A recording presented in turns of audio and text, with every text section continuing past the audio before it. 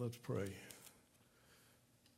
Heavenly Father, you said to the prophet Jeremiah in Jeremiah 33, verse 3, "Call unto me, and I will show you great and mighty things of which you knew not." Lord, this morning we are calling unto you that you would show us great and mighty things. I ask for those who are listening that you would open the eyes of their hearts. We don't want mere intellectual stimulation. We want changed hearts. We want your revelation. We hunger for that. I ask also that you would put your words in my mouth so that we don't have to listen to me, a mere man, but we want to hear what you have to say. And we ask it in the name of Jesus for his honor and glory. Amen. All right, as I normally do, I want to begin with a scripture reading. This one is in 2 Chronicles, chapter 7, beginning in verse 12. Then the Lord appeared to Solomon in the night and said to him, "I have heard your prayer and have chosen this place for myself as a house of sacrifice. When I shut up the heavens so that there is no rain, or command the locusts to devour the land, or send pestilence among my people, if my people who are called by my name humble themselves and pray and seek my face and turn from their wicked ways, then I will hear from heaven and will forgive their sin and heal their land." Now, there are many calls going through the church, and when I say church, I mean God's people. I mean the church. I'm not limiting the word church to Grace Community Church. There are calls for revival, I believe, that are going across the land. And frankly, revival is desperately needed, and I don't think there's anybody here in this congregation that would question that. One of the verses that is often cited with regard to revival, and I will say this too, there is a lot of praying going on for revival, and it needs to increase. And one of the verses often cited and quoted in the area of revival is what I just read, 2 Chronicles 7:14. 2 Chronicles 7:14 is what I want to really focus on, actually 13 and 14, because 2 Chronicles 7:13 and 14 are the prerequisite that needs to happen for there to be revival. So what I want to do, first of all, in the verses I read, I want to lay out for you the context in which those verses appear. In 2 Chronicles, beginning in chapter 2 and running through to about the first part of chapter 7, what we have here is Solomon is building the temple in Jerusalem and dedicating it. In chapter 6, Solomon prays a prayer of dedication before the assembled people there at the temple. And frankly, it takes most of chapter 6, and it's a prayer you would do well to look it up and read it. It's a wonderful prayer that he prays. But one of the things he does in the course of the prayer, every few verses, he will list particular judgments that are being brought against the people by God when they sin. As he describes these various judgments, and by that I mean things like military defeat, military setback, or captivity, or drought, insect infestation of various types, mildew, plague, disease, pestilence. As he describes that, what he says after each one of those, because he recognizes for those judgments to have come meant there is sin ongoing among the people. And so after each one of those segments, or each one of those verses where he describes those judgments, he says this, and I'm summarizing, if the people will turn from their sins and pray and seek you, hear from heaven and forgive their sin and restore them. Okay, verse 14, or beginning in verse 12 through 14, is God's answer to Solomon's prayer. What he is saying is, yes, I will do that. Now, the context in which these verses are found, obviously, is the nation of Israel and the temple. However, the principle behind the context transcends the context. The principle behind the verses, transcends the context. In fact, the Apostle Paul didn't hesitate to utilize Old Testament scripture to make a point that was outside of the context in which that scripture was originally given. So, for example, in 2 Corinthians 6, 17, and 18, he quotes from Isaiah 52. But what he is doing, in which says, my people come out from among them and touch not the unclean thing, what he is doing, though, is he is taking the principle of that verse because it transcends the context and saying that to the church in Corinth. The truth of the matter is, it applies to us, 13 and 14 applies to us because we are his people called by his name. Galatians 3, 28 and 29 says that if we are in Christ, then there is no Jew, there is no Greek, there is no slave, there is no free, there is no man, there is no woman. We are all one in Christ, and if we are one in Christ, we are Abraham's descendants. So in the church, Jew and Gentile alike constitute spiritual Israel. So does it apply to us? I would say it most definitely applies to us. Now, how does it apply to us is what I want to look at. How does it affect the church today? And in particular, what is it that is a prerequisite for revival? Well, one thing I want to say right off the bat is that first, and I never hear this, I won't say it's not quoted with 14, but I have never heard anybody quote verse 13 with 14. In other words, verse 13, remember, says, when I shut up the heavens so that there is no rain, or command a locust to devour the land, or send pestilence among my people, then if my people, okay, 13 is the foundation and basis for 14.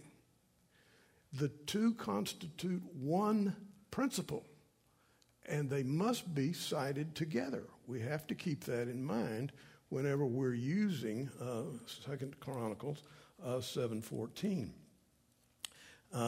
Because 13, let me just say this quickly, 13 is, he talks about drought, he talks about locusts, he talks about pestilence. Those are merely a summation of the various judgments that Solomon listed in his prayer in chapter 6. They are not the totality of the judgments Solomon mentioned, but they are a summary of that. And judgments being brought against the people means there is sin in the camp. And I would suggest to you that judgments of verse 13, that is merely a summary, but God's judgments, when they begin to come, are designed to get our attention. And I would again suggest to you that the sin is not limited to the darkness of our culture. There is sin in the camp. There is sin in the church. Now, I'm not going to go through a litany of what they are. In other words, I don't want to just totally depress all of us. I was depressed when I got up here because I'd seen what was going on. But what I want us to understand is that the judgments summarized in verse 13, when they come, are designed to get our attention. God's judgments primarily, the purpose of them primarily is redemptive. In other words, they're not designed to destroy everything and wipe it out. They're designed to get the attention of his people and call them to forsake their sin and repent and turn to him.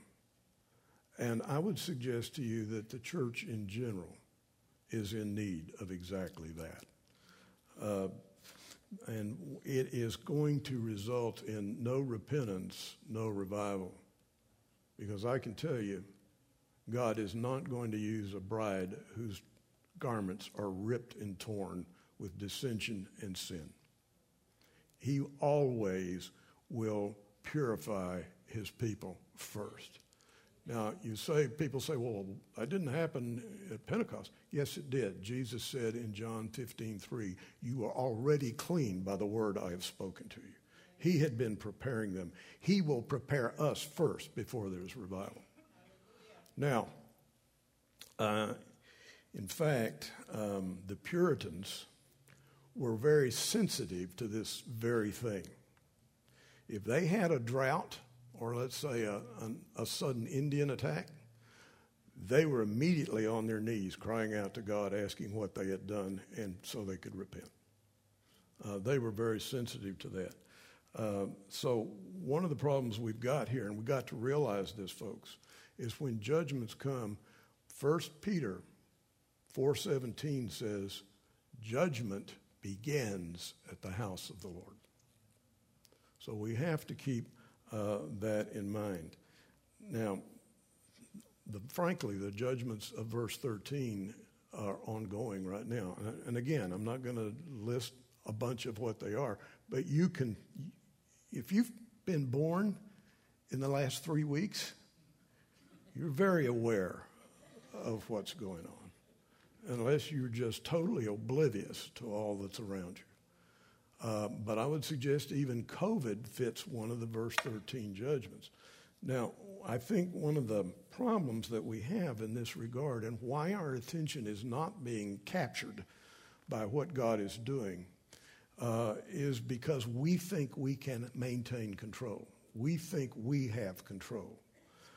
Frankly, we focus more on science and technology than what heaven is saying. Now, for example, drought, well, good irrigation brought even from a long way can take care of that, right? Right. Locust invading the land, hey, pesticide, bug, give them a dose of bug be gone. And what about pestilence? Well, science will deal with that. Medicine, vaccines, all this sort of thing. We are putting our focus on areas that we think reflect control. And frankly, I think we're just not paying attention. And the key word is in 14 is if. If you turn, then I will. I don't want to discuss what happens if you don't. But the key word in verse 14 is the word if. Frankly, if we're not paying attention to what's going on now, if that's not getting our attention, then I have this question to ask you. What's it going to take? What's it going to take to bring us to our knees? I remember hearing a reading a sermon by a guy named Shane Edelman in California, and I'll mention him again at the end. But his comment is, what is it going to take to break the church? What is it going to take to get our attention? Now, 7:14 then lays out the terms of what is necessary for repentance. There are 4 steps of repentance in 7:14. Humble yourselves, pray, seek my face, and turn from your wicked ways. 4 steps. Now, what I want to do is go through each one of those steps. The first step is humble yourself. Okay, the reason it's the first step is because it precedes everything else. Everything else flows out of that. So 1 Peter 5, 6, and 7. Humble yourself under the mighty hand of God, that in due time he may exalt you. Now, I would suggest to you that this is a New Testament summary of verse 14. Humble yourself under the mighty hand of God, that in due time he may exalt you, casting all your anxieties on him, for he cares for you. Now, the statement in Peter is, you humble yourself. I would suggest you do that and not let him do it for you. Now, what is involved in humbling yourself? Well, I want to give you some 4 aspects of what's involved in doing that. Incidentally, be praying that God is going to move here. I have been praying that a great deal, and I know others are. I think it's tremendous that GHOP is going to do tremendous focus on prayer this coming month. That is absolutely critical. And I hope what we're saying here fits in beautifully with what they're doing. Okay, first aspect of humbling yourself, realize you don't have control. Not only do you not have control of yourself, over yourself, you don't have control over your circumstances. In fact, Psalm 31:15 says, my times are in your hands. Okay, you don't have control of your times. You don't have control of yourself. And all the plans and ideas you've got you want to pursue, you don't have control of that either. The only one who has control is God. You know, I don't get upset over elections, folks. He's in control. He does what he chooses to do to bring about what is necessary for his son to return and establish the kingdom. And we need to start seeing that in that capacity, in that category. Second, recognize that you are helpless. Have a nice day. And there's 2 sides to this. Helpless and utterly dependent on him. Psalm 23 is a beautiful picture of that fact. The Lord is my shepherd, I shall not want, verse 1. Verse 2 through 6 explain what I shall not want means. In other words, he will meet my needs physically, emotionally, spiritually, even through the valley of the shadow of death, and bring me to his kingdom. Okay? What that shows is, 1, you are utterly dependent. 2, he is utterly dependable. And many of you, I'm sure, have discovered that and found that to be the case. I have found that he is faithful, loving, and kind. I've been walking with him almost 54 years. He has always been faithful, loving, and kind, generous, and cordial.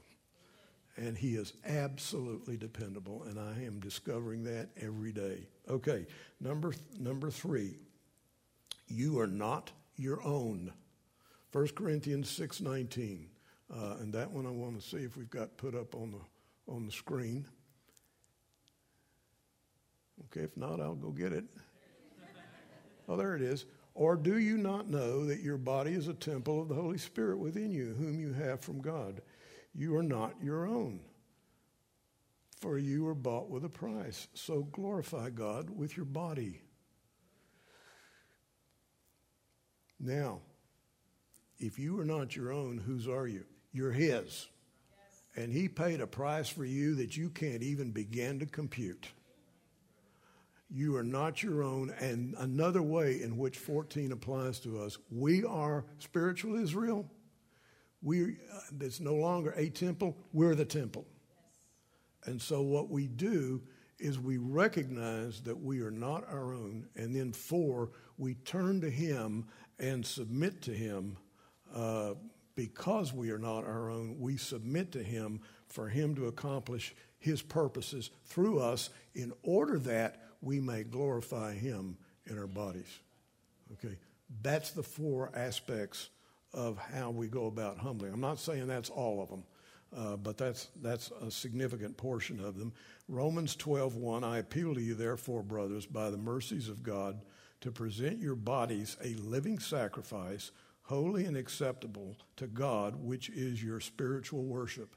Do not be conformed to this world, but be transformed by the renewal of your mind, that testing you may discern what is the will of God, what is good and acceptable and perfect. Okay? Humble yourselves, first one. That leads to prayer. In other words, if you're going to pray, you want to do that in a spirit of humility. And I would suggest to you that humbling yourself to pray, to seek him in prayer, is extremely effective. I know that Paul said in Ephesians 3:14, I bow my knees before the Father. He is making a statement that he is humbly coming before the Father, and then follows one of his great prayers in Ephesians. Now, the fact that humbling yourself before him is extremely effective can be seen in Isaiah 66:2. In Isaiah 66:2, and that one should be on the screen, all these things my hand has made, and so all these things came to be, declares the Lord. But this is the one to whom I will look, he who is humble and contrite in spirit and trembles at my word. Now, when we pray, let me say something else here. When we're praying, when we're we're praying in the context of verse 14 now. When we're praying, one of the things that the judgments of God often do, or should do, is create a sense of desperation. When we pray, and we're praying in accordance with verse 14, our prayer should be motivated by desperation, which results in perseverance and persistence. Most of the time when people are persevering in their prayer, they're desperate. Am I the only one? Okay. I've noticed when I'm desperate, God seems to really respond oftentimes. But you remember the story that Jesus told, the parable of the guy that ran to his neighbor because a guest showed up in the middle of the night. And he said, I need some bread, because that's a big deal in the Middle East, and I think that's a good sign for them. But it's a big deal in the Middle East. And the guy says, hey, look, I'm in bed. I'm not getting out of bed to get you bread.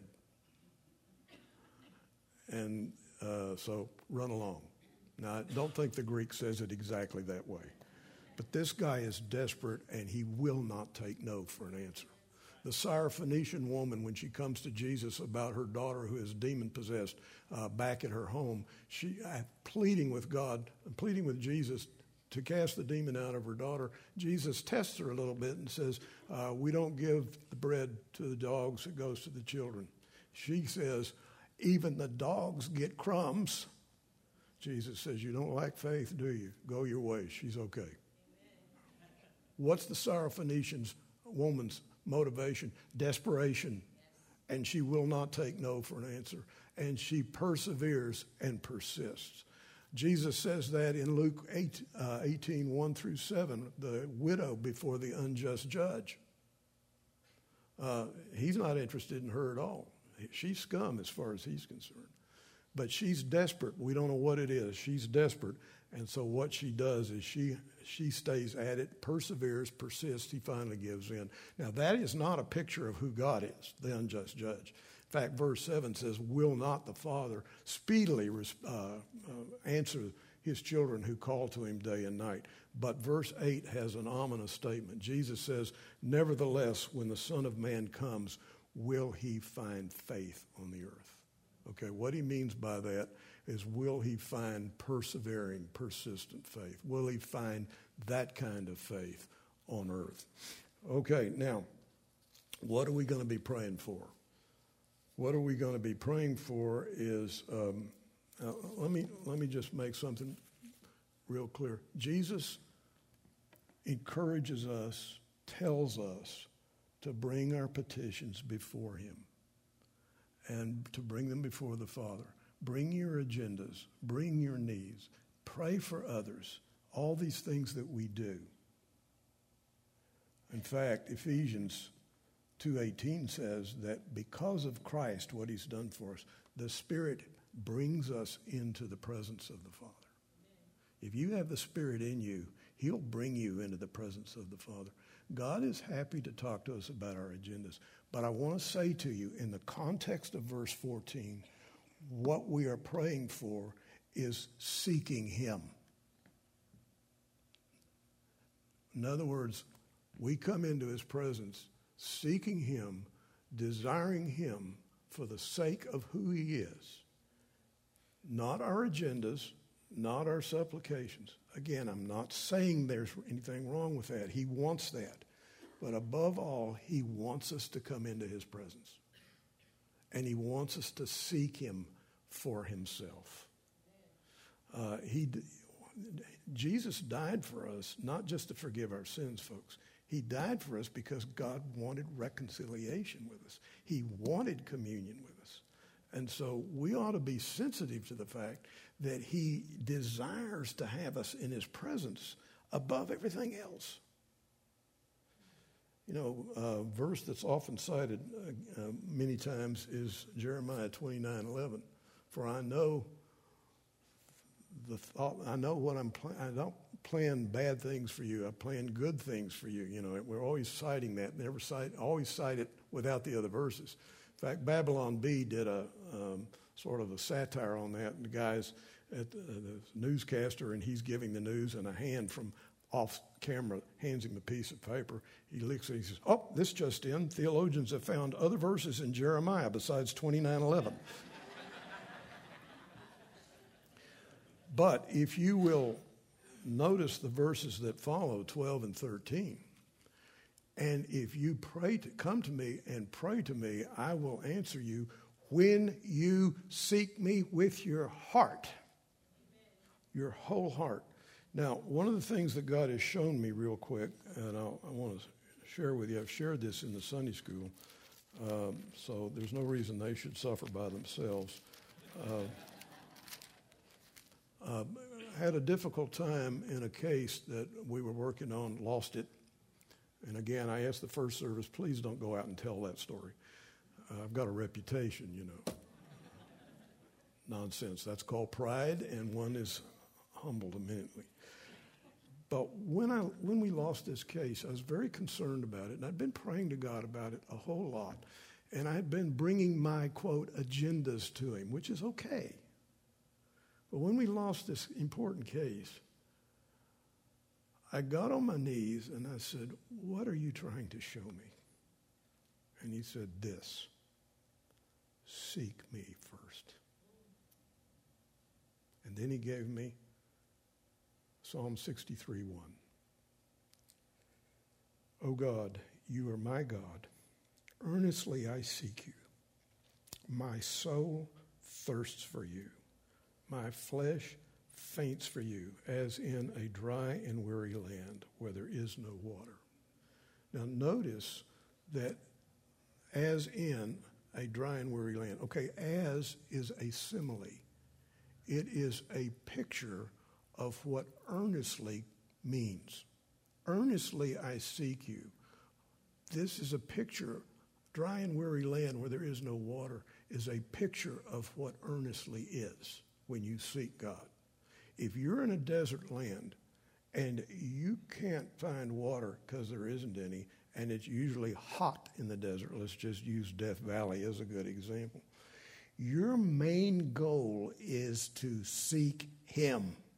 Your main goal is to get water. That's what this verse is trying to show you.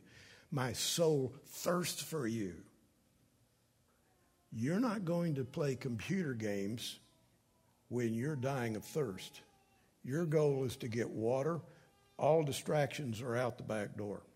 This is what the psalmist is saying. Our problem is we are full of distractions. Internet, television, movies, you name it. We're much more readily inclined to incur our time with the exceptions. Ephesians 5 says, redeem the time, for the days are evil. What we do is when we seek God, we seek him with all our heart. We thirst after him. If you don't thirst after him, tell him that and ask him to create that thirst. I guarantee you that he will. Also, what we want to do is when we seek after him, how do we do that? Well, let me give you 3 quick ideas, and I don't have time to go into them. Prayer, like we've been talking about. Scripture. Fasting. Now, you were agreeable till I said the third one, weren't you? Now, in March, I started fasting on Saturday. Now, I'm not telling you that so you'll see how spiritual I am. One thing God has shown me is how spiritual I'm not. He's been nailing me on the pride that I have, and he's been pulling it up out of areas I had no idea I had it. Okay, but the value of fasting, I'm fasting every Saturday. Why? Because that's the best time to pray. If I'm at work, I can't pray. Well, at work, I spell pray with an E, but that's different. I take Saturday because I have the time to seek him. Now, I've never liked fasting. I've often joked that I never fasted between meals. I didn't like fasting. Didn't like fasting. But let me tell you something. As I have come into his presence on those Saturdays, I've started looking forward to Saturday. Learn what it's like. You know, we seek after him. We get everything away from us, all the distractions, the word, the prayer, and even fasting. Now, I'm not saying you have to fast every time, but I'm just saying it is a benefit to you. One of the things we want him to do, and then I'm going to have to shut it down, is we seek him, we come into his presence, we desire to be with him. Psalm 46:10, be still and know that I am God. I will be exalted among the nations. That's part of seeking after him. We seek him because we want to be with him. We seek him because we want him to reveal himself to us. In other words, we are seeking him. We're not talking to him. We're asking him to talk to us. Now, I will tell you this, and this is why I said this earlier. That takes persistence and perseverance. And it's something that has to be learned. But seek him, seek him, seek him. Isaiah, before I say this real quick, Isaiah, I suspect, didn't know that he had the problems he did. And what I'm going to say in relation to that is Psalm 139, 22 and 23, or maybe 23 and 24. I think it's 23 and 24.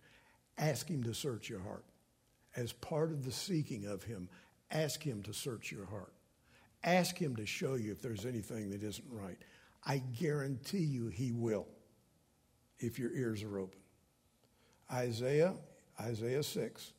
Isaiah was in the temple and suddenly saw the holiness of God. Wham! All of a sudden, there was the revelation of God's holiness. At the same time, and this is true when he reveals his holiness, there was the revelation of Isaiah's unholiness. The result, woe is me, I am undone, for I am a man of unclean lips, and I dwell in the midst of a people of unclean lips. I suspect Isaiah, that's my opinion, I suspect he had no idea about himself until he was confronted by the holiness of God. Also, I suspect the statement, I am a man of unclean lips, in living among a people of unclean lips, is a statement as to how much the culture he lived in had impacted his life. The culture we live in has impacted the church, and many of those things we don't even know how. But the revelation of God in his holiness will bring that into sharp contrast, not only in the church, but in your lives. And you need to know that before you turn from your wicked ways, because you have to know what those are. You know? And that's what God's been showing me, this, and this. I'm getting up here. The last thing I felt like I was qualified to do was get up here and talk about this because of all that I'm being shown. Okay, one other thing, and we're done. Isaiah 57:15.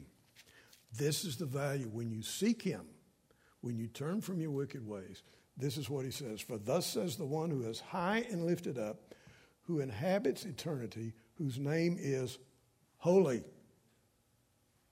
I dwell in the high and holy place, but also with him who is a contrite and lowly spirit, to revive the spirit of the lowly and to revive the heart of the contrite. Now, this is what happens when we follow the patterns of verses 13 and 14. Okay? I wish we could go on to talk about revival because now we're ready. Well, let me just say that, and this is not the Lord talking, don't misunderstand me, but the Lord gave me the word to preach about a month ago. Now, usually Gary's always good about giving me advance notice of preaching. I've known about this for 2 months. And usually he'll give me that kind of notice, and usually I am desperately saying, what are we going to talk about, Lord? What do you want to talk about? And I don't normally find out until, usually 10 days to a week. This time he spoke right away. And I want to say to you, I think the reason for that is, and this is my opinion, the reason for this message, he wants to bring revival. He wants to. Yesterday, after I finished preparing this message, you remember I mentioned this guy, Shane Eidelman? I happened to read his blog yesterday after I finished preparing the message. He just preached the same thing. I think it was entitled, If My People. And he proceeds to break down the 4 parts of 7:14. It is my prayer that God is moving on the hearts of pastors and teachers across the nation with this very thing. And it's amazing. I didn't copy his sermon, and he didn't copy mine. He didn't know who I am. But the two of us, right together, preaching the same thing, tells me that God wants to bring revival. Okay, let me close with this prayer from Ephesians. I frequently read it, but it fits what we're saying, and then we're done. Now to him, this is Ephesians 3:20 and 21, now to him who is able to do far more abundantly than all that we ask or think, according to the power at work within us. To him be glory in the church and in Christ Jesus throughout all generations, forever and ever. Amen. Okay, we are done. Now, those of you that are here, that are maybe here for the first time, or you want to meet elders or staff, you can go into this corner to my left at the back, and any questions you might have. I'm going to be down here in this corner right here. Let's see. Well, maybe I'm not. We can talk in the dark, I guess. Okay. But God go with you, and go into 2022 with the intent to follow verse 13 and 14, and let us move together toward a revival I believe he wants to bring. Amen? All right, you're dismissed.